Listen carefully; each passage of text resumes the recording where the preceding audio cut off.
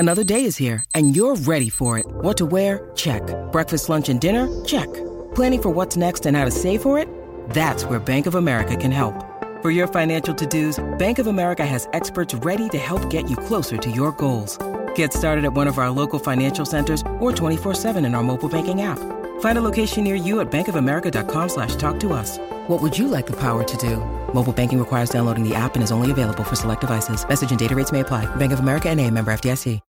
When you need mealtime inspiration, it's worth shopping Kroger, where you'll find over 30,000 mouth-watering choices that excite your inner foodie. And no matter what tasty choice you make, you'll enjoy our everyday low prices, plus extra ways to save, like digital coupons worth over $600 each week. You can also save up to $1 off per gallon at the pump with fuel points. More savings and more inspiring flavors make shopping Kroger worth it every time. Kroger, fresh for everyone. Fuel restrictions apply. What's up? It is Jared from the Corner Booth Podcast. Big show today. It is officially Super Bowl week, the greatest time of the year. I think it rivals or beats Christmas. We've got quarterbacks on the move, quarterbacks not being on the move, quarterbacks staying put. We've got a race between two of the fast receivers in football, video game news, trades. It's going to be a crazy show. Kev and the intern Samir joining me as well, so it's going to be a fun time. Let's get right to it.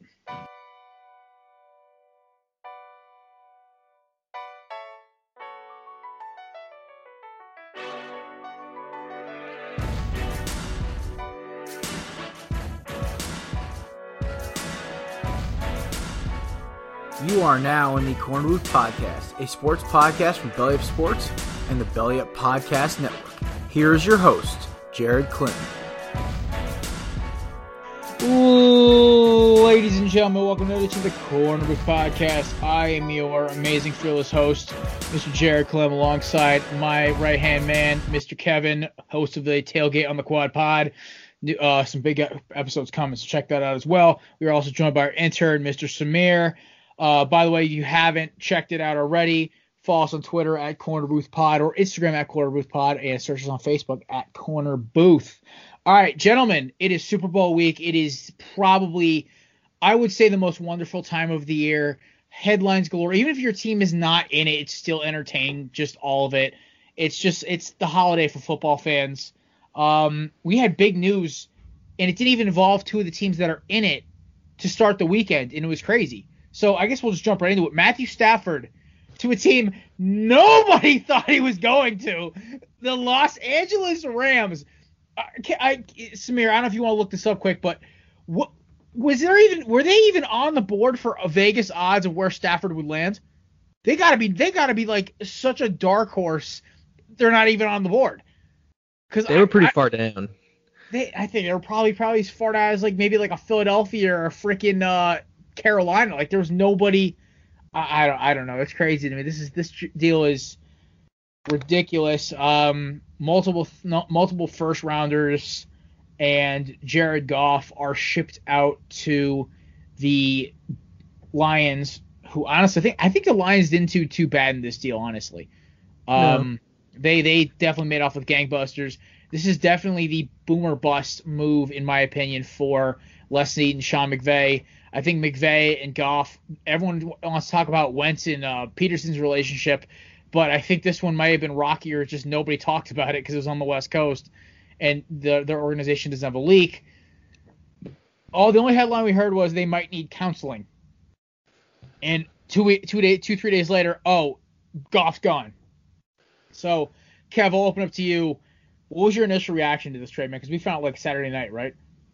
Yeah, I mean, I felt it was a good move for both sides. I feel like the Rams get a quarterback that they want and they feel they can build around now because that 2016 quarterback class is not looking good.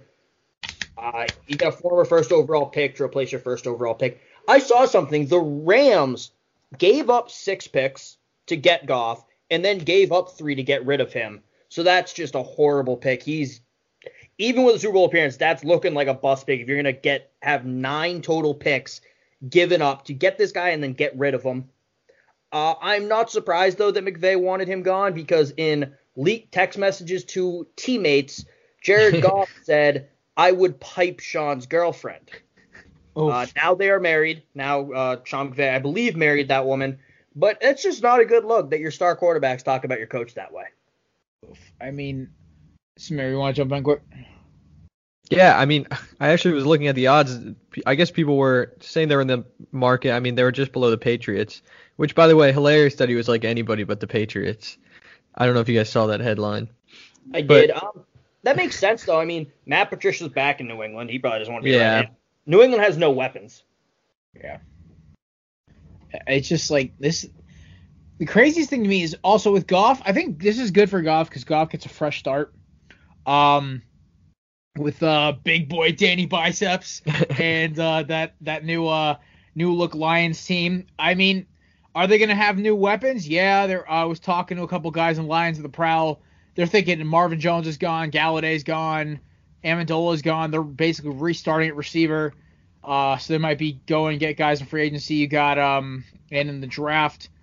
So they're going to probably take somebody for receiver at 7 now that they have Goff. They might try to give Goff one more year, honestly, unless like a Justin Fields or a Zach Wilson sitting there at 7.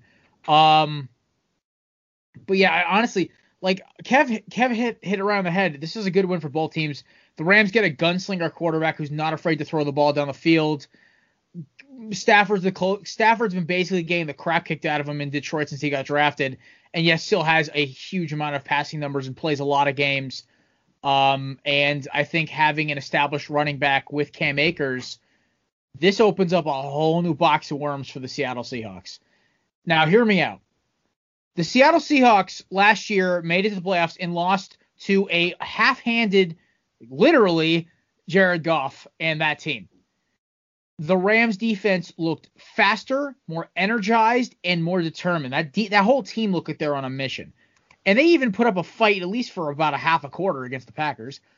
But I think the kicker at the end of it was, you have the Arizona Cardinals, who lost like one of their best players, Chandler Jones, to injury. You have Isaiah Simmons with another year under his belt. You have Budda Baker, arguably one of the top 5 safeties in the league. You're going to keep getting better on that. That team just keeps improving. Another year with Hop and Kyler Murray and Kingsbury together with the emergence of Drake and Edmonds. They have a good team. And on top of that, you have the 49ers. If they can even figure out half of what the hell they're doing at quarterback, that defense is better than Seattle's, and that offense will be comparable to Seattle's, if not equal. So, to me, this move, and now the Rams add a quarterback who kind of has a veteran, I guess, leadership, where I think I think Goff also never really instilled confidence in his guys. I always got that vibe watching their games that Goff never instilled like a leadership vibe, where like a lot of quarterbacks would be Brady, Favre, Rodgers, Russell Wilson. They instill like a leadership, like they will listen. I never got that vibe off Goff watching Rams games. So I don't know where you're getting that vibe off Rodgers. Teammates have come out and said he's not good. Okay, so maybe not Rodgers, but you get my point though with Favre, Brady, Peyton Manning. But also, you don't need your quarterback to be a leader to win games. Look at the Packers. I mean, that offense, though, honestly, it's a lot of young guys. Besides Robert Woods, it's a bunch of young guys, the old offensive line. They have a good franchise-level back in Cam Akers, who came on so strong at the end of the year. Arguably like the third best running back in this class. If you would have told me the running backs, by the way, for order of like most productive and like the top backs at like for I guess even for voting this year, if you were going to do like a Madden overall rating, it'd be Robinson, Taylor, then Akers. I'd look at you like get 3 heads. I was told that Swift was going to be this monster that everyone needed. He was hurt though, and when he was on the field, he was very good. Yeah, I mean, who was the other back? It wasn't Akers. It was Taylor. Clyde Edwards-Helaire. He was disappointing. Kevin off. Yeah, I know. Kevin's sitting there dancing like, I wasn't completely wrong. Antonio Gibson was good. Yeah, A. Gibbs was good. Also, like, Antonio Gibson also proved he was just explosive, which was great, especially with Washington their offense. I don't know. And Dobbins. Really good when he got the ball. Who was? A.J. Dillon. Yeah, no. When given opportunities, he played very well. Cuts so well for such a big back. That's why I loved watching.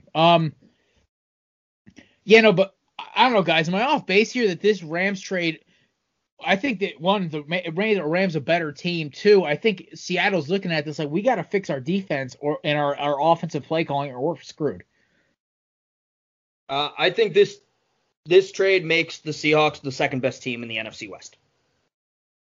I'd say barely, but I would agree with that in the sense that if Arizona and San Fran don't do jack and just stand pat, yes, Seattle's the second best team in the NFC West. I mean, San Francisco, with their injuries, if they come back healthy next year, they're the third, and Arizona's still the fourth. With that offseason trade to get DeAndre Hopkins, people expected them to light it up passing. They ranked 17th in passing offense. They were middle of the pack. They're not a very good offensive team still. That team, it was so strange. Offensively, they would either light you the F up or literally look incompetent for 3 quarters. It made no sense. And when I watched them play live against, my Eagles, it was the game against Hurts where Hurts lit the secondary up. I was so impressed because I'm like, okay, these guys can move the ball, but yet the next drive they go full just incompetent, like they can't do anything. And they need the running game to get anything going. They were literally relying on Edmonds and Drake to get first down sometimes. I'm like, what is going on? And then Hopkins got hot and it was all over. And now, if you give Arizona a workhorse back, look, I love Kenyon Drake. I think he's a very good running back. He broke his arm and still played a national championship game. I'm pretty sure it was Drake. Yeah, it was Drake. So I love Kenyon Drake. Edwards isn't a bad running back, but they need to get, and I'm not saying a guy of this caliber, but like a Derrick Henry, a guy you can give the ball to 20 times a game, 16 games a year, and he's going to be getting you at least 4 yards a time pretty much. I got a free agent back who's, he may not be coming back to the Great White North. Maybe an Aaron Jones. Definitely fits that bat. He runs hard, runs fast, breaks tackles, can take 20 carries a game. He misses time though. I mean, with 3 running backs, he doesn't need to be every single damn game. Like if he misses a game or two, it's not going to kill their offense. Yeah, I think a guy like that would help them out a lot, and then it would change the power structure in the NFC West. I think Seattle's going to feel that Jamal Adams trade for a while now. He played fine, but it didn't work out the way they expected it to. They probably need those first-round picks back. Yeah, they're not. They're going to regret it because those first-round picks. I mean, I'm doing my first mock draft in about a week. This first round is going to be fun. It's not like last year where there's going to be a bunch of like no-name guys who don't do jack. Like this year there's just so much fun. Like top to bottom.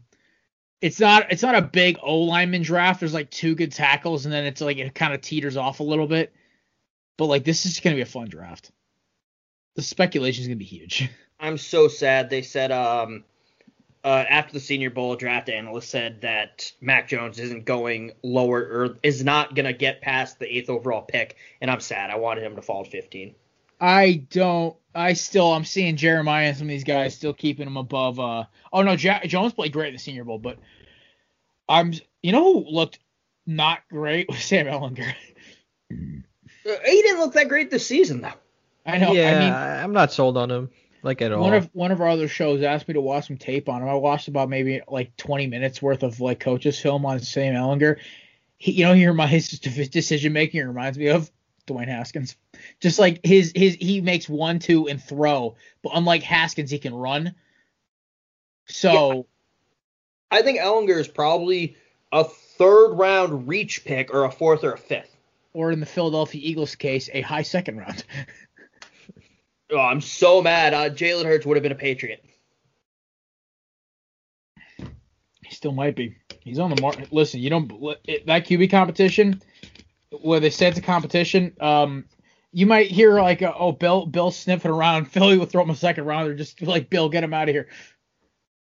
If it takes a sec, it depends. On draft night, if Mac Jones is gone and all the receivers are gone, or not even all the receivers, Mac Jones is gone and they go, hey, we'll give you a 2nd for him. I'd be okay with that. I'm not giving a 1st for Jalen Hurts, and I feel like that's going to be the starting point. I feel 2nd and 3rd that Philly would do that. They would be like, yeah, just give us a 2nd and 3rd. We'll call it a day. Or if Philly gave back a 3rd rounder for the 1st that you guys offered up. Because the thing is, like, I know Philadelphia wants to go receiver first. Like, they want to get Chase Smith. I saw one asininely stupid draft where we reached and took Kyle Pitts at 6. Oh, and man. I'm like, you guys are fucking more. This is why the NFL media is so saturated below the high end media level. I tried to understand. I could see Pitts. Yeah, I'd see trading back for Pitts, not at 6 though. You take Chase or Smith. I saw when we take Waddle, I'm like, if we take Waddle at 6, I'm just gonna call it a day. That's like taking. I love Jalen Waddle, and then by week 9, you're gonna be jumping for joy. I will, and I will fully admit that. I Kev. Here's the thing: when I'm wrong about a guy and he's right, I admitted week 6 I was wrong about Jefferson. I will tell you right now, and I'm like, Howie's an idiot. But I'm not gonna bury Jalen Reagor yet, because every time he caught the ball this year, it was impressive and it was fun to watch. The problem was he didn't get the ball a lot because he had to sit behind Alshon Jeffrey and Deshaun Jackson. When he was open, he actually played well. The punt return against Green Bay also just gave me a ray of hope. No more Eagles talk, but we gotta talk about another quarterback though, because I know Kev's already wanting to rip my head off. Shut up about your damn Eagles. Pretty much. Deshaun Watson. Nick Cesaro came out this weekend and was quoted as saying, I'm paraphrasing here, of course, because I don't have the quote up in front of me, but why would we trade a player like that? So that begs the question, or we're not going to trade a player like that. Either way, same meaning to the question, the statement. All right, we talked about the Watson trade last week. Well, let's just say this doomsday scenario for Deshaun Watson, the Texans don't trade him. What happens next? He'll play. The fines in the new CBA are too great. I mean, I know he's making a lot of money, but him missing, I think it's 500. I could be wrong, but it's 500,000 for every practice you missed, or something around there. It's pretty crazy, and I don't know if he has the power, or it's 200,000 maybe, but I don't think you can hold out for that long, and I think they kind of they've made sure of it, and I think he'll play in that case. He's gonna want to trade. I don't know what's gonna happen. Is he gonna James Harden? He could do that, but if they don't keep him, there's no logical reason that he can just sit out. I don't think it just works that way. For missing the first day of minicamp, it's a $15,000 fine. Jesus. I forgot they jumped the CBA so much. Jeez. That's come on. I looked at the NFL list. Antonio Brown got fined $53,950 for missing 2 practices in 2019. 2019, Stephon Diggs was fined $200,000 for missed practices and meetings. It doesn't say how many he missed. But at the same time, I feel like it has to reach a point where however long he sets out, they're going to have to go, we're going to have to look at trading him. Also, he doesn't want to be there. So if I were him, I would just go to practice or pull a Hakeem Olajuwon when he's on the Rockets and unhappy there. Just tell him you're injured. I'm feeling tightness in my hamstring. I can't go today. You know what? That doesn't put a hard diagnosis on it. They say there's nothing wrong. I don't know, man. I know my body and there's something wrong here. Yeah. And also, Nick Caserio, I like him. I liked him on the Patriots, but he's an idiot. Why would we look to trade Deshaun Watson? Probably because you can get whatever you ask for after this Matt Stafford deal. Yeah, the market, Howie Roseman, Nick Caserio, and every other quarterback trying to deal every other GM trying to deal a quarterback this offseason looks at that Stafford trade and said, thank you, LA, for just they're all looking at Les Snead thank you. You overpaid. Because honestly, if I was talking about Stafford, I would have thrown maybe a first and maybe a second rounder next year and Jared Goff. I figured that would have gotten the deal done. Because as much as Jared Goff's stock dropped this year, he's still a top 18 quarterback, talent-wise. You get him in a new fresh start in a dome where he just gets to drop back and absolutely rip the ball downfield. Give him a pretty strong running back with Swift and whoever the hell they pick up in free agency. I don't know. It's and a good tight end in Hawkinson. I mean, But this thing with Watson now, they're basically sitting there like, all right, guys, 4 first-round picks. Do I hear 5, 3, 7? I'm just waiting for like the most king's ransom here. Like basically, they could rebuild their entire franchise in 2.5 years if they just freaking just take the deal. What they could do is call up. I mean, I think the Bears were the first, the best odds right now. So Miami's out and Jets are down too. No, they all have odds. According to Vegas, I was watching something the other day about it. Deshaun Watson trade, according to FanDuel, Deshaun Watson trade odds.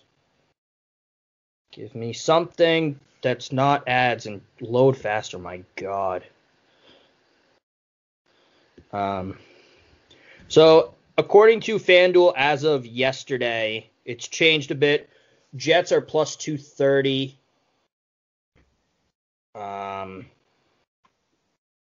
The Texans are plus 260.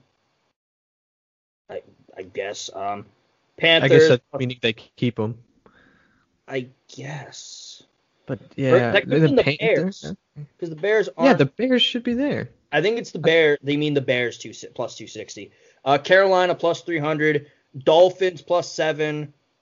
San Francisco plus 850. Denver plus 1,000. And New England plus 1,200. So let's say it's the Jets. The Jets have 2 firsts this year. They call it the Jets. Who's their GM? Joe Douglas. Thank you.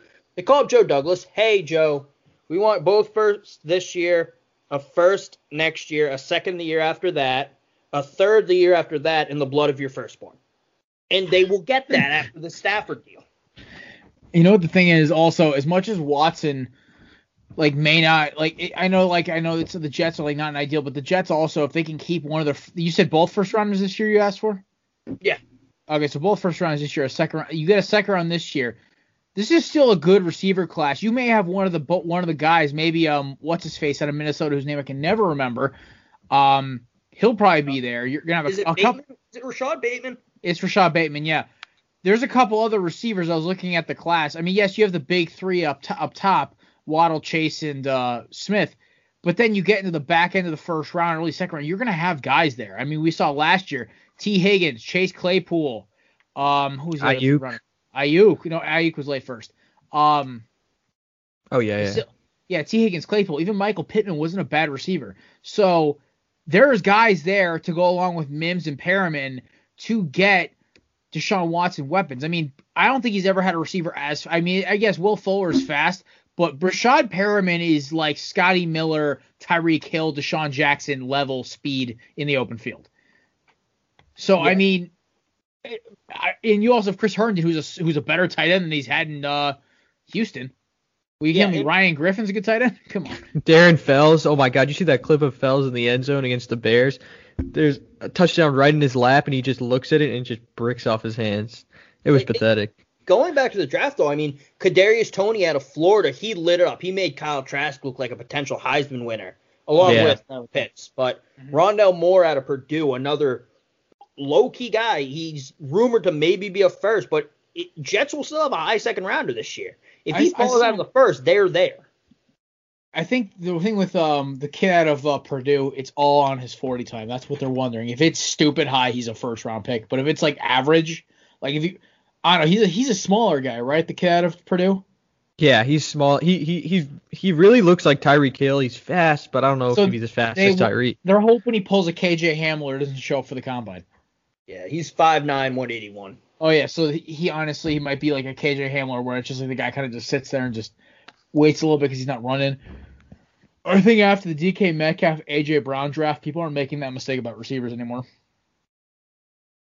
Because you basically had 2 generational talent receivers from the same college team, both fall to the second and third rounds, and all the teams who passed on them look like idiots. It wasn't the first receiver off the board that year, N'Keal Harry?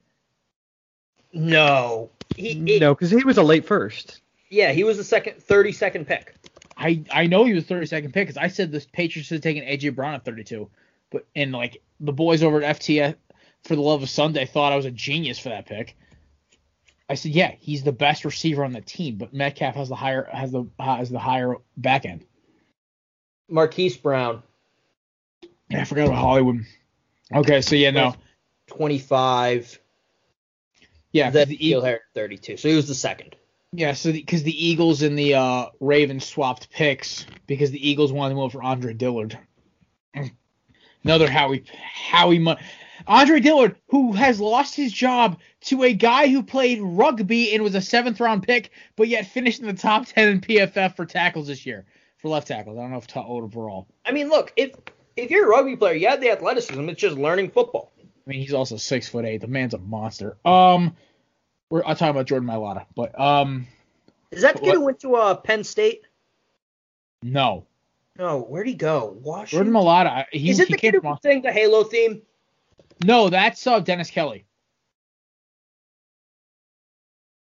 Okay, I knew it. Or Nate Harbring. It was one of our guards. That's another one. Like, the one thing about this year everyone talks about last Eagles point is we had 4 guys ranked in the top 30 in the offensive line by the end of the year, and I was just like, it was Kelsey, Harbring, Mailata, and Sayamalu. And I'm like, for such a bad offensive line at the beginning of the year, it actually came together when they all started playing at the same time. But yeah, no. You guys ready to move on to another quarterback headline? Yeah. All right. Atlanta Falcons. They heard Kev's pleas and they told him to F off. Apparently, according to sources, the Falcons intend to keep Julio Jones and Matt Ryan at least for this year, if not longer. So that affects my draft a little bit. I think they may go Patrick Surtain now with the 4th or 5th pick and go get A.J. Tyrell some help. So 2 corners get smoked. That secondary is going to get fucking burnt like bad toast, man. Woo! That's what I don't think they should go for Surtain. I know. That would be the most Atlanta of. I mean, I would love for them to go get Rousseau or Jalen Phillips and trade back because they're both gonna be there in the 20s. I want them to take Rousseau. I think Rousseau would be a really good pick there. It would help alleviate some of the pressure on their secondary if they have a guy who can get at the quarterback. Also, Rousseau is like the lankiest pass rusher. He's like, what, 6'7", 6'8"? And he's just like, he looks like the Slender Man chasing after a quarterback. It's hysterical. But, I mean, I watched Rousseau in 2019. I basically was pounding my fist to Savannah and Kevin. I said, listen, guys, this kid Rousseau will be as close or if not at the same level as Chase Young when he gets to the pros. This kid's a freak. He had the same amount of sacks as a redshirt sophomore as Chase Young did his junior year, whatever year he came declared, or like one less sack. I don't even know because he had 2 sacks in the bowl game. But anyway, yeah, no, I would love to see Rousseau go to Atlanta. I think that's a good pick. I want Jalen Phillips to fall so Philly can get him the 2nd or 3rd pick to replace 2nd or 3rd round to replace Brandon Graham because I love Jalen Phillips. That dude's got a motor. Like. When you talk about defensive ends in the draft, I love how Miami's got 3 out of the top 5 best, and I'm like, let's go. we have Roche, who I think is 5. Rousseau is 1, and I think Phillips is like 3. I don't know. That was the rankings back at during bowl season. It might have changed now, but I love Jalen Phillips, man. On tape, he just has no stop, which gets him into trouble sometimes. But yeah, no. So Atlanta keeping Julio. So disappointing, but I think they really want to see if they can keep Julio and Ridley on the same field and see if they can light teams up. But they got to figure out running back, man. Todd Gurley's not a number 1 running back. Man, that was just free agent this year, right? Yeah, I think he only signed a 1 year. Deal. Yeah, he's out of there. There's no way they re-sign him. He wasn't even the lead back in the end of the year. It was Brian Hill and Ito Smith. Ito Smith. I'm sorry. Literally the greatest name of all time. Hear me out here. Okay. They need a running back. They do. They have the 3rd pick in the 2nd round. Are you thinking of a certain running back from Clemson? Travis Etienne. Dude, that's like dangerous for that team, man. Because he runs hard and he is a fast motherfucker. And because I think he'll be on the board then, because the only running back really hyped as a 1st round pick is going to be Najee. I mean, Yeah. I think the other guy whose stock helped in the Senior Bowl was Korner from North Carolina. Oh, That man is Kev's height and is running through dudes at 240 pounds like they're paperweight, man. And he's so shifty and so quick. And they wonder why they lit up number, like, I think it was 8 at the time, Miami, for like 250 yards each. It's because these guys aren't normal running backs. They're built like they're running from Satan. They just are. In the Senior Bowl, the thing that impressed me the most was this dude. I was like, I couldn't believe he was breaking tackles and cutting back. Yes, it is the Senior Bowl, but I always kind of look for certain things. Like, does the kid just run hard and he's got breakaway speed? Yes and yes. him and Javonte Williams too. Both of those North Carolina backs are solid. I hate them both dearly. I hope to God they get a Chase Young shoulder pad to the face. Also, Sam Howell, I cannot wait for you to get tattooed by what's his face? Johnson, the new defensive end we just got. UNC's running back coach this year, man. That dude was something else. He put together some. Well, they were good. They were really good last year, but it was just the combination this year, man. Whew. Yeah, dude, that running back coach. Sam Howell's fucked. Oh yeah, he's so great. He's so screwed. Because North Carolina, what cracked me up about North Carolina, they look so bad against Texas A&M after they lost their two backs because of the draft. And the ACC schedule came out like last week, so of course me and Kev and Cruz will do the belly up college football takeover down, because the three shows that caught college football the most are ours, our three shows. So why not have 3 college football shows down there at Atlanta for the Chick-fil-A kickoff? But either way, I was where did I go at this point? Oh no, Sam Howell. I saw October, I think it was like 14th or whatever. Miami is at UNC, and Miami's going to be just like, okay, we're going to kill number 10 or whatever number he is. He's got a big old red X on the back of his forehead. So, it's going to. Do you guys want to know why I love Robert Gillespie so much, or Gillespie? UNC's running backs coach last year. Yeah. Charles Huff, Alabama's running back coach, took the head coaching job at Marshall. And apparently Nick Saban was calling like the school administration, the West Virginia governor and legislature to get this man the job. And so we just hired Robert Gillespie. Gillespie. Oh, he's at Alabama now. Yeah. That's hysterical. Because we need help with our running backs. We don't have good running backs ever. No, terrible. The running game never works. Not for Alabama, no. Not at all. They haven't been like elite since like Henry was there. All right, so you guys ready to finally talk the big game on? Wait, I want to address that comment. They haven't been elite since Henry was there. I mean, like, I'm talking about haven't had a Heisman winner since Henry. Yeah, but when does a running back win the Heisman? The running backs that win the Heisman. Who was Miami's last Heisman winner at all? Gina Toretto. Exactly. When was the last Doak Award winner? I think either Frank Gore or Clinton Portis. You know who Alabama's last Doak Award winner was? Najee Harris. Yeah.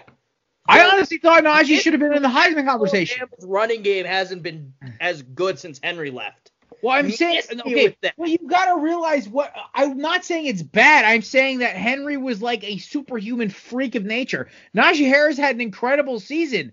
I think he should have been in the Heisman finals conversation, not Sunshine, because his effort against Ohio State was, how do we say, shitty.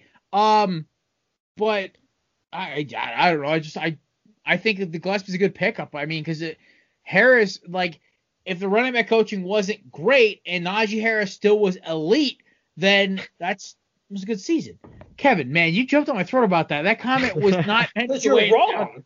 I wasn't wrong. I wasn't saying it was great at running back. I'm just saying Henry was something else. Yeah, I think the Patriots quarterback play has not been the same since Tom Brady left. The U hasn't been the same since they lost all that generational talent in the early 2000s because they were all first-round draft. Like, you're going to say it's not a good running game? It's not as good at losing generational talent? Oh, my God. used the wrong words. You're jumping on my throat about this. Alabama's had great running backs. They just produced them like a damn factory. Thank you. That's the take I was looking for. Have they been as good as Henry? No, but Jerick Henry was one of the greatest running backs in college history. Yeah. Sweet Jesus. He put the team on his back and led them to a national championship with Jake Coker. Also, I love Jake Coker. Do you want to hear a take? Sure. This is a take on Gump Twitter too. Joe Burrow is Jake Coker in a pass-first offense. Shit. That's my favorite take, and I 100% support that take. Oh, I don't know if I support that. I mean, Jay Coker was an atrocious quarterback, but Joe Burrow, man, that kid's different. He's really not. But you also... How'd the team do in 2018? He was their quarterback. Surely they rattled off these record-breaking performances because he's such a good quarterback. Lord. Yep. Okay. You got me there. No Joe Brady. Yeah, I hear you. I love how his name got tossed around, by the way, for all his head coaching jobs, and nobody threw him a bone. Where is he now? Still the OC at Carolina. Okay. I mean, I don't know. Carolina wasn't great this year. It kind of makes sense, I guess. He was like the biggest favorite to get the job in Philly, and I'm like, wait a minute. The dude's like 31, and he's barely even – he was a passing coordinator in college. Like, can we pump the brakes a little bit, please? And then he would have won you guys the division, and you would have been like, yes, I love Joe Brady. No, listen, I want multiple division wins because Chip Kelly sucked me with that one division win and then sucked. He Sanchez'd his way into a first round to a no playoff victory. How do you miss the playoffs at 10-6? Oh, wait, Chip Kelly found a way. How do you miss the playoffs at 11-5? The NFL tiebreakers are bullshit. Yeah, 2008 Patriots went 11-5 with Matt Castle. I think that makes Bill Belichick the GOAT of coaches. You know, that's super. Oh, yeah, I'm sorry. Oh, yeah. And then we missed the playoffs. Yeah, my 9-6-1 Eagles were one Larry Fitzgerald stumble recovery away from taking on the Jets instead of the Steelers, who were literally a bad play call. We could have had an Eagles-Jets Super Bowl in 2008, man. I just thought about that today while I was talking to my coworker. He's a Jets fan. It's so stupid. I know, because you have – I mean, the problem is, though, like, everyone talks about that those Final Four teams. If Arizona – like, that Pittsburgh team was not that good. They won because they had a really good play from James Harrison, but that defense was old. They had, I think that was like Palomalu. They had Palomalu, but their corners were like okay, and their linebackers were old. And Big Ben lucked out because Santonio Holmes made a 1 in a million God breathing down on you catch. Oh, I hate the Steelers. I hated that play. And you know what the worst part is? I was talking to a couple of guys who I was talking to a couple of older football fans, and they're like, dude, that 2008 Eagles team got hot, and honestly, if it wasn't for Fitzgerald, they would have steamrolled Pittsburgh. And I'm like, yeah, I know. Because that was the Deshaun Jackson, Brian Westbrook offense when basically Philadelphia could snap their fingers and score 2 plays. How old was James Harrison in that Super Bowl? 34, I think. I just remember watching Debo run down the sideline looking like a tank with legs. Yeah. You want to talk about 34.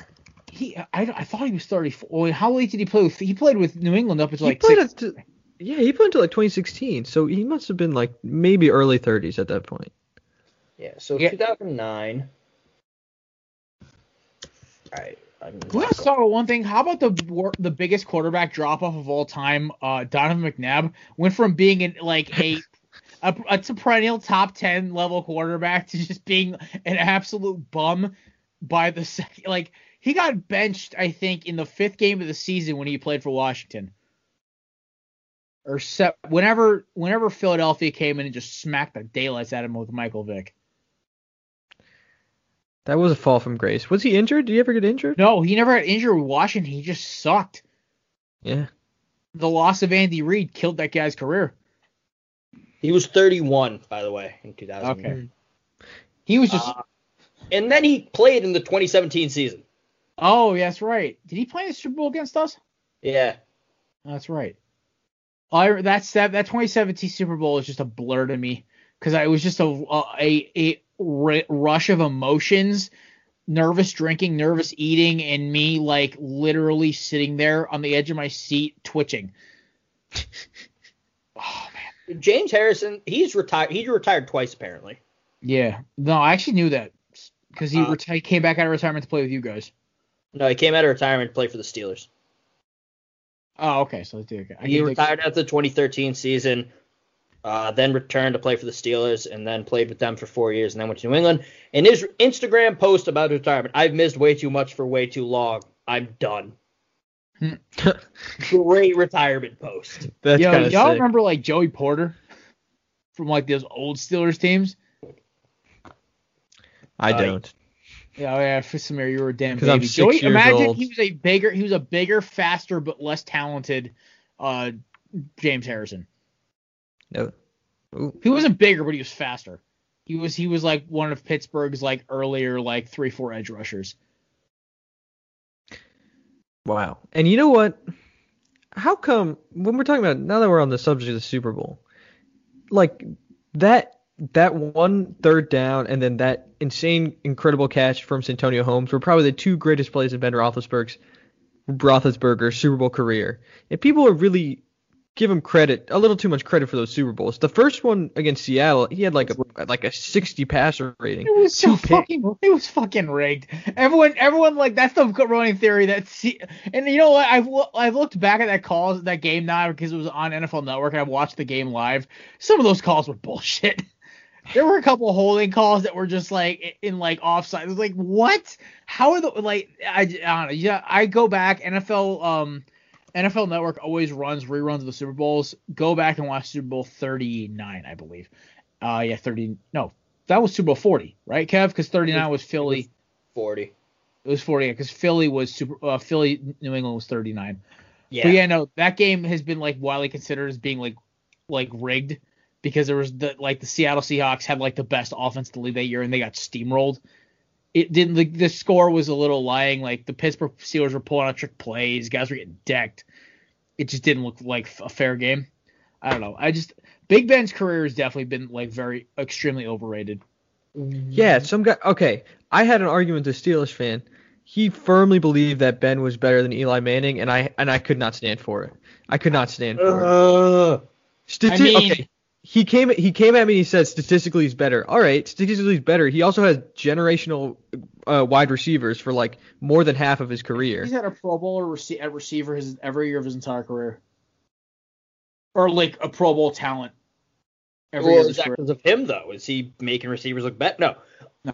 Regular season, give me Ben Roethlisberger. But in the sure, playoffs, he did like 6. Once January rolls around, nobody beats Opie, man. Give me Eli. Nobody beats Opie in the playoffs. Every day of the week. Unless you're the boat crew, nobody beats Eli in the playoffs.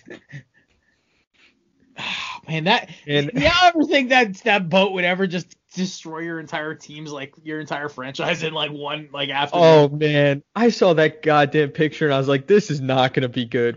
This is not the New York Giants. If the New York Giants do something flashy like that, that's how you know the fucking tank's going down. We are blue collar, we're hard working, we don't get on goddamn boats before our playoff game. We're practicing. Yeah, we're watching film. I remember watching that game, and I just remember when Rodgers hit the Hail Mary right before halftime. I was like, yeah, they're done. They're done.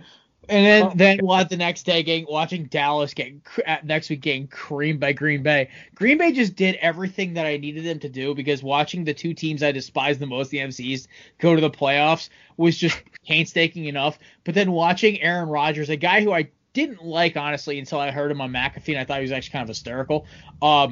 But like watching the Packers just steamroll both teams. They didn't steamroll the Packers, but they beat them. That Jared Cook catch, I remember that like it was yesterday. It was incredible. But that was just such a fun playoff to watch. And then watch Atlanta roll run. That was the first NFL playoff championship game besides this week where I've actually turned it off. Because I watched the AFC title. That was a blowout. I watched the AFC title game. That was a crazy game. But then I watched Atlanta railroad the freaking Packers. I remember watching Julio run in for the second time, like, oh my God, Atlanta is so damn good. Are we about to see a Falcons Super Bowl win? What is happening? And then, 28-3. Because Dan Quinn and Kyle Shanahan are terrified of winning. I think it's just a curse the city of Atlanta, man. Because then Kev's Crimson Tide came in and just tooed it up. Yeah, but then they did win. Atlanta FC or Atlanta United won an MLS championship. Also, can we just talk about something real quick? Yeah. It's about Super Bowl 40. The people who are critical of officiating calls. Boomer Esiason, Steve Rabel, and Tom Curran. Tom Curran does New England stuff now. He's on Comcast Sportsnet New England. Steve Rabel played for the Seahawks, so we're not going to count him. We're all critical of officiating. But then the people who were defending it, Hines Ward, Ed Bouchette, Bill Hillgrove, Dick LeBeau, and Howard Balzer all defended it. Out of all of them, except Balzer, they have direct ties either playing for, covering the city of Pittsburgh. Yeah. Well, I mean, LeBeau also was the defensive coordinator that year, too. Yeah. So, of course, they're going to defend it. I don't know about Balzer if he worked in Philly at the time. I haven't found anything about it. Yeah, no, that game was just... But... It looks so sus, and it's just not even funny. The ref who made the calls even said, like, at the time I thought I was doing a good job, but those calls are going to live with me for the rest of my life. They keep me up at night. Oh, man. So he knows he messed up. So some quick Super Bowl headlines. Pretty light week to start the week and for Super Bowl, what is it, 55 we're on to now, Super Bowl 55. Yep. So far, pretty slow week headline-wise. First one, if the Buccaneers win on Sunday, LaShawn McCoy is very likely to retire. I'll be wearing a shady jersey on Sunday. That's my dude. He's one of my first. Like every guy has that one player who got traded away that he still hasn't recovered from. LaShawn McCoy is that guy for me. I sign him in literally every Madden franchise as a third-string running back just to have him on my team when I win a Super Bowl because I feel that horrible. He never got a ring in Philly. He's the one that hurts the second most behind Sean Jackson and then Brian Dawkins. Fucking McNabb. All right, then fucking Quentin Demps too. Two of them.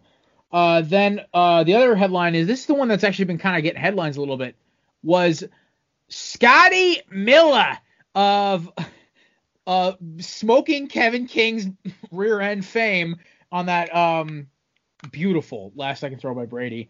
But Scotty Miller thinks he could beat Tyreek Hill in a race. Now, gentlemen, these are probably arguably like two of the faster guys in the league. Watching Scotty Miller run in a game, I think there's a chance, and I would love to see it happen, but I just don't think anybody's faster than Tyreek Hill. Nobody can beat Tyreek Hill, right?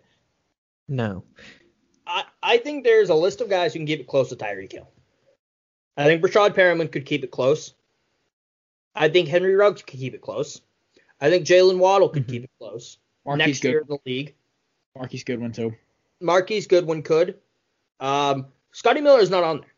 I don't think I think Tyreek Hill would win comfortably. And I'm not saying Tyreek Hill could jog it, but I don't think there's going to be a concern on Tyreek's part if they race.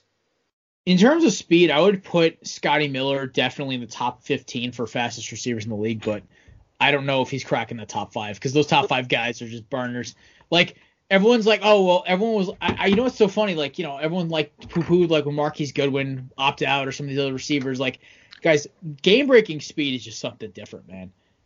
And if you have a quarterback who can even pull within 10 yards of the guy, it's a different breed. I think the problem also is, like, top 15 versus top 5 speed, there's a big gap between, like, top 2, the rest of the top 5, and then between top 5, the rest of the top 10, and then top 10, rest of the top 15. There's so many gaps at those levels. So who is the second fastest receiver in the league then? I would probably go Rashad Perriman, I think. I would think Perriman. But I'm also heavily biased because I remember in college, my freshman year, me and my buddy would get in my dorm room, get drunk, and then play Madden, a Madden franchise. He hated playing Madden, but we just get drunk and I'd play. I had Brett Hundley at quarterback and Rashad Perriman. And we'd throw for like 60 touchdowns in the season, and Perriman would catch like 35 because he was just so fast. I know. I would say, you know what's so funny? I would love to see Time Machine like 2010 Deshaun Jackson versus 2021 Tyreek Hill. I still want to see the two of them freaking race. I would put my money on Tyreek Hill, but I would put my money on whatever the spread was. I'd put my money on Deshaun to cover it. I would say if it's like a straight ahead, the Tyreek's speed, I feel half of it is because his legs move so fast, where Deshaun was such a long strider for such a short guy.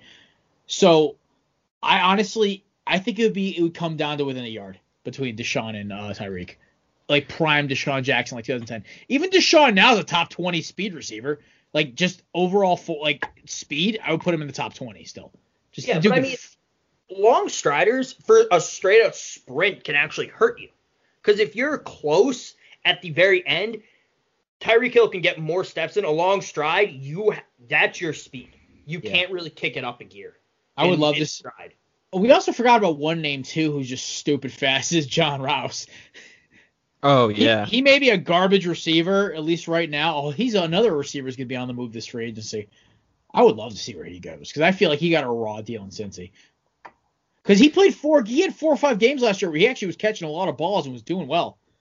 Yeah, he just kept getting hurt. That was kind of the main issue. And then they just kind of found a safer replacement with Boyd. And I guess, AJ Green was gone, but then they got a T.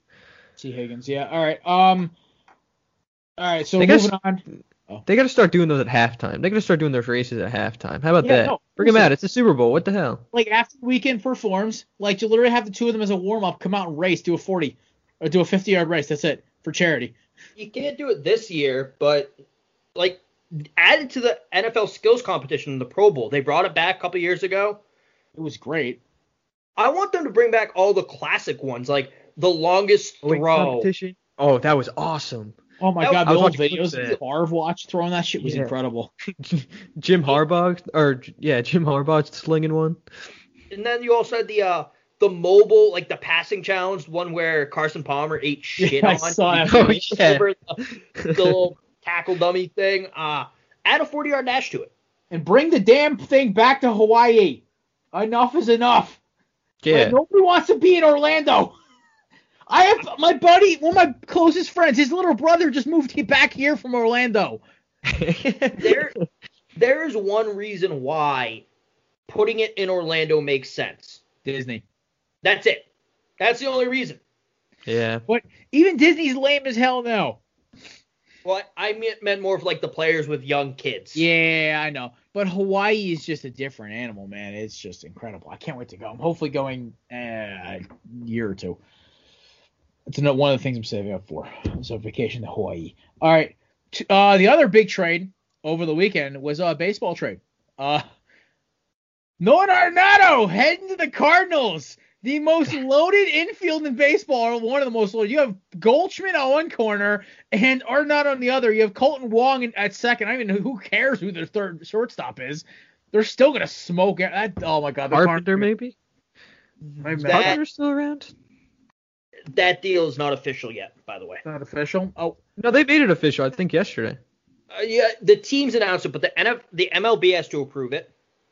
And with all the deferred money Arenado's putting in, the MLBPA has to approve it as well. Oh, yeah. But they had a press conference for him, I think, today. Okay, then maybe they announced it. They approved it recently, but I think that's so stupid that the MLBPA... I hate it that different players associations have to approve a play. Like, if the player agrees to put in deferred money, the Players Association shouldn't get involved. The man just wants his damn freedom. Like, let him go, man. Like, nobody wants to play in Colorado. I'm waiting for Trevor Story to get dealt this offseason. Also, I think this actually might – it's put them in the top 5 of the Rockies' worst-run organizations in sports. Oh, yeah. Yeah, probably. Dick Montfort, one of the owners, it was Nolan's choice. He wanted to move on. And then Jared Carabas, Stay Hot Rocket, tweeted, shit move trying to throw Nolan under the bus with the fans after the fact. you wanted to move on because you tried to shop him to other teams immediately after you signed him to an extension and assured him you wanted to build a winning culture around him in Colorado. There's not a winning culture in Colorado except if it's the Denver Broncos or the Denver Nuggets. Yeah, and then on top of that, another report came out about the Rockies. Dick Monfort, again, should just shut his mouth. In hindsight, I wish we could have kept DJ. Yeah, DJ I saw that. I wish we could redo that. Reportedly, the Rockies never even approached him the year he signed with the Yankees. You know what's crazy is that Arenado has been the best, or arguably the best or second best third baseman in baseball for years. And He's the best, I think. He was the guy keeping that franchise afloat. Hey Kev, how long do you think until Colorado finally moves on and like the Rockies change cities? I'm not sure if ever, because I don't know if the Monforts are going to want to sell. And if they don't sell, I doubt they're going to move. Hey, Saban! Nope, that's my beer. I like beer. But the craziest thing is that because next year the Giants found a stud in Yastrzemski. The Diamondbacks, I guarantee, will not be as bad as they were this year. There's no way in hell they're going to be that bad again. And then you have the two most loaded teams in baseball, the Padres and Dodgers, at the top of the division. The Rockies are officially more boned than any other team in sports. That division is going to be a just dumpster fire to them. They're going to get massacred every game. But Charlie Blackmon is getting old now too. Man, hey Jared, we're going to play your favorite segment. Oh God, no. Spell Yastrzemski. Y-A-Z. That's all I'm going to do. No. It's Y-A-S, isn't it? Y-A-S-T-R-Z-E-M-S-K-I. I hated this segment. That's why we canceled it.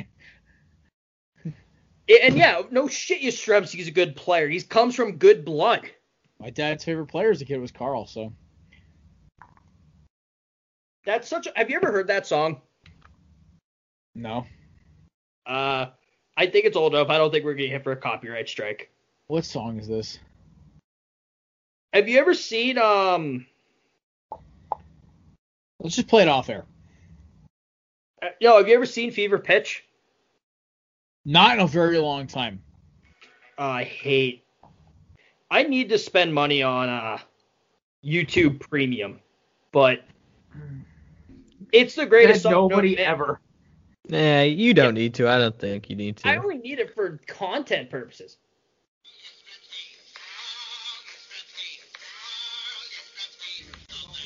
What in the actual hell are we listening to? Alright, yeah, I'm good. I'm good. Alright, moving on. MLB The Show, quick video game updates before Kevin goes on a rampage, because I want to go on a rampage too. I'm excited about this headline.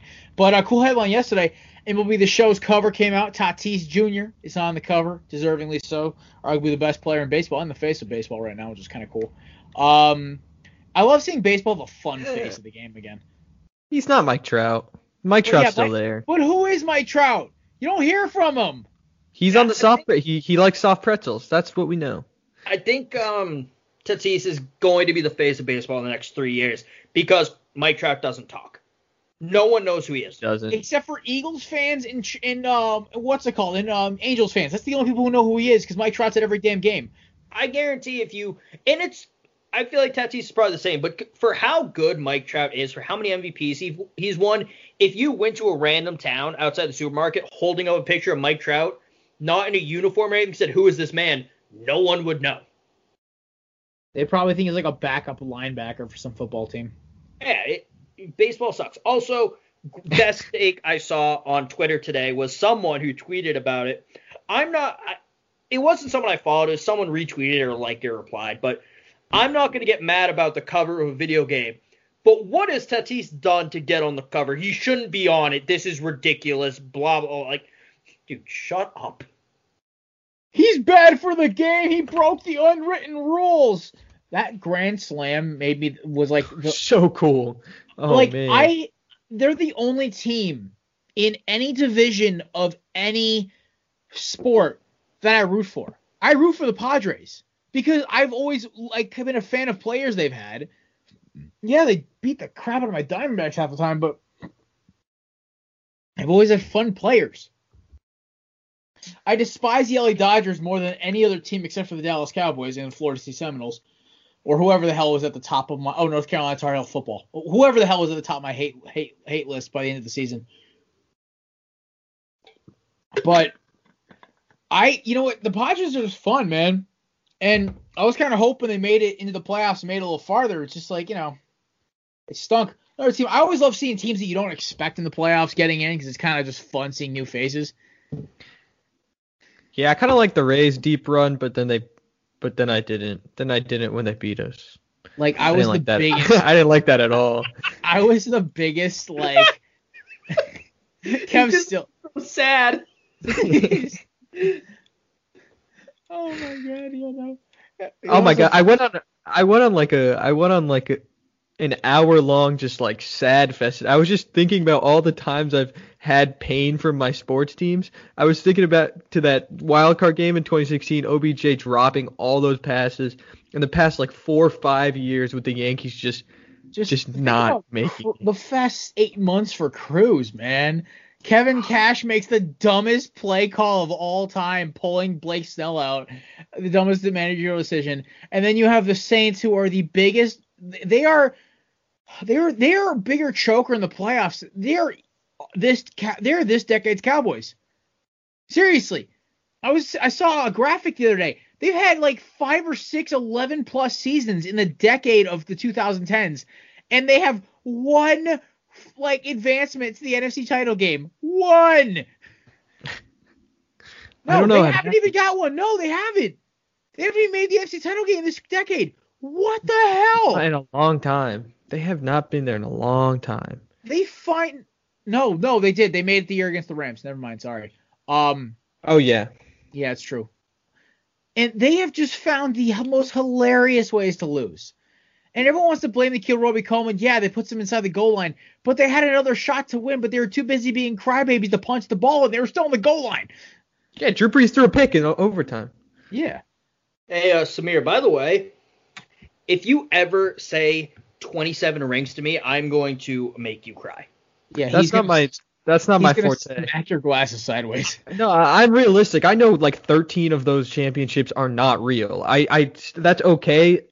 I don't really like that's not my thing, man. I'm a cool Yankees fan. I'm one of those ones. That exists. Okay, first off, those don't exist. I was gonna say. They do. Yeah, they do. Come on. Less annoying is the term you're looking for. Yeah, you're not annoying. I hate Yankees. It's like 27 rings. All right, congrats. You have the highest payroll in baseball, and you haven't won a ring in over a decade. Got it. I was a freshman in high school. I feel bad for you, Samir. I mean, that 2009 run was one of the best times of my life. My childhood, I was riding high. I was singing Jay-Z. My dad was making fun of me because he was like, "You have a crush on Alicia Keys." I was like, "No, I don't. I just like the Yankees." Who didn't as a kid, man? Alicia Keys is like, I still think she's gorgeous. Have you guys seen the Liz video from Barstool? The one where she's like 2018. Yeah, when the Red Sox beat them. Red Sox is like, hey, we have 27 rings. I thank God every day that I'm not going to wake up a goddamn Red Sox fan. Oh, it was so nice to see her cry about Aaron Rodgers a couple weeks ago. It was perfect. Oh, my God. Liz is just the funniest person to make fun of on Barstool because she does not, I will respect her for this. She does not give an F about her sports takes when she's pissed. She just fires. And she also is a good sport about it. Yeah, true. Although I do also like Frankie. Right after the Red Sox beat them, she was talking about like the Yankees had a better future, blah blah, and he goes, "You do get that they moved on and we didn't. Like how are we better off now?" It's like, oh, do I understand that, Frankie? Do I? Oh boy. All right, Kev. Some amazing news. We've been waiting for this headline for years. 2013 or 2014, whenever the hell Denard Robinson graced the cover think it was my sophomore year of college, the last time we were graced this lucky. Others have tried with Doug Flutie's football, which Kev lovingly sampled for Belly Up. I've played NCAA 08 and 04 to the point of exhaustion. 2010 as well. I even made my own custom cover with little Michael James on the cover because I was my favorite player in 2010. But, yo, guys, NCAA college football playoff, college football game is back. Kev, you got more? Yeah. EA college football, it's going to be, they're dropping the NCAA label because they circumvented the NCAA to get the rights to team names. They went to a third party that also has those rights and negotiates it for merchandising purposes. So they went around the NCAA. Shout out to EA for doing something slimy for the people. Football. Yeah. It's probably going to be 2023, 2024. They guess 2 to 3 years to get it made. I think also if they just slapped on a college football skin on Madden 21, people would still buy it. But there are going to be no players as of right now. Once the likenesses legislation all goes through, by the time it comes out, they might be able to. That'll be an easy fix. Even if it's like 2 days before the game's released, they can probably get it out there by release. That's a roster update. Yeah, that's fine, especially if they just do like the thing they did by the end, like fake players, but it's the real players just with a different name. I'm not shocked as having there's been a big movement in the last year and a half, 2 years, since they stopped, but especially lately, bring back college football or bring back EA NCAA football. There's actually a mod that just came out that a lot of YouTubers are playing. RBT played it a lot. I think Param Crow did too. Two YouTubers I like shout out because I like their content. It's NCAA football revamped. It's a mod. It's updated skin packages, updated players. Incredible. It looks awesome. Yeah, they've even updated the conferences, like Liberty's in it now. Stuff like that. It looks really cool. So I'm not surprised EA decided to do this. And I mean, it could see also an EA college basketball come back too at some point. I won't fade my breath for that one because I honestly don't care. But like college football, that was the one that caused the big issue. So it's not going to be soon because Edward O'Banion's the one who sued them. And that kind of started this whole snowball thing to get rid of the EA college games or Edward O'Banion. But it'll be interesting to see. Yeah. Oh no, I'm through the roof excited. I will buy my copy the second it becomes available. It'll be for new gen, of course, because by the time this comes out, Xbox One and PS4 are going to be like I've gone the way of the Xbox 360 and PS3. Yeah. So I'll definitely buy it then. But I'm definitely getting getting the show April 20th. It comes out for Xbox One. I'm reserving it probably Friday when my paycheck comes in. Ooh, I might have to do that too. I'm so excited for the show. But that got me thinking, what kind of cover do you guys want to see? Oh, for the NCAA? Yeah. I want to see some kind of special edition cover with all the Heisman winners since 2014. That would be cool. I want to see, like, how like they've been doing all the guys with like Zeke and Mariota, James Wiz, all these guys. I want to see them all like almost in like an Avengers Infinity War kind of style cover where they're all on the cover. Or like you could reserve a personalized cover for like your team. So like I could get like a Miami Hurricanes one that would have like De'Aaron King, Andre Johnson, because King has already been like a legend in Miami. He's played 1 year, which is I think is hysterical. But like an Andre Johnson, Ed Reed, Ray Lewis, Gino Toretto, Ken Dorsey, Clinton Portis, Al Blades Sr. It'd be funny if him and his son were back to back in that. And like just like a personalized cover, like you get like there'd be like 10, like it would have a different cover for each team, like a bigger team, like so like top 25 program, like big programs, you'd get like a personalized cover if you pre-ordered it. I think what they should do, because that might be a lot because it's 25 different covers they have to make, but they should do just you can pre-order select one because they did it with 2K13, I think they had different covers for different athletes. Yeah, they had Griffin, James Harden. No, Griffin. I think it was KD. Griffin, KD, and Derrick Rose. Yeah. Or was that 2012? No, it was 13 because I had 13. Had like Steph Curry too, and James AD, Harden. yeah, and AD, I think it was AD. Yeah, I love so that one. 16 was a they great game. should just do that, but with the Heisman winners since they stopped making them. I'm for that. I 'Cause mean, half of them are Alabama players, Kev, so who are you going to choose? That's a tough one. I'd have to see the cover first. Also, we have like 3 or 4 more years of Heisman winners before this comes out. Who knows, Kev? We might get a Miami Hurricanes Heisman. I might be like breaking down the door to get that one reserved. Yeah, I don't know who I'd pick, though. That's a tough one. Yeah, I mean, if I was going to pick one since 2014, I'd maybe say like Mariota. Or if like, let's say like the Eagles draft Devontae Smith, I would pick Smith, obviously. I don't know if I would take Smitty or Henry. I think Henry would be cooler. But if Mac Jones was on the Smitty cover too, if they put him in like a corner or something, I'd get that one. I mean, like, let's just say, like, shits and giggles, my boy, the freshman running back I've been touting for the past, like, forever for that Donald Chaney Jr. gets the Heisman. Oh, yeah, I'm definitely reserving that one. That dude's going to be a freak. All right. Kevin, anything weird before we roll out of here? No. All right. So, Kev, we'll have something weird for our Friday show right before the Super Bowl. We are going live on Thursday, of course. Shenanigans will ensue because all 4 of us will be here. There will be no Sweet Home Alabama or Almond Brothers Parade, we promise. Actually, no, Kevin has never promised no Sweet Home Alabama. Yeah, I never agreed to that. Yeah, no, Kevin never agrees to those terms of service. Also, but look, I reset up my room. I got my speaker right here. I know. Where's your green screen, kid?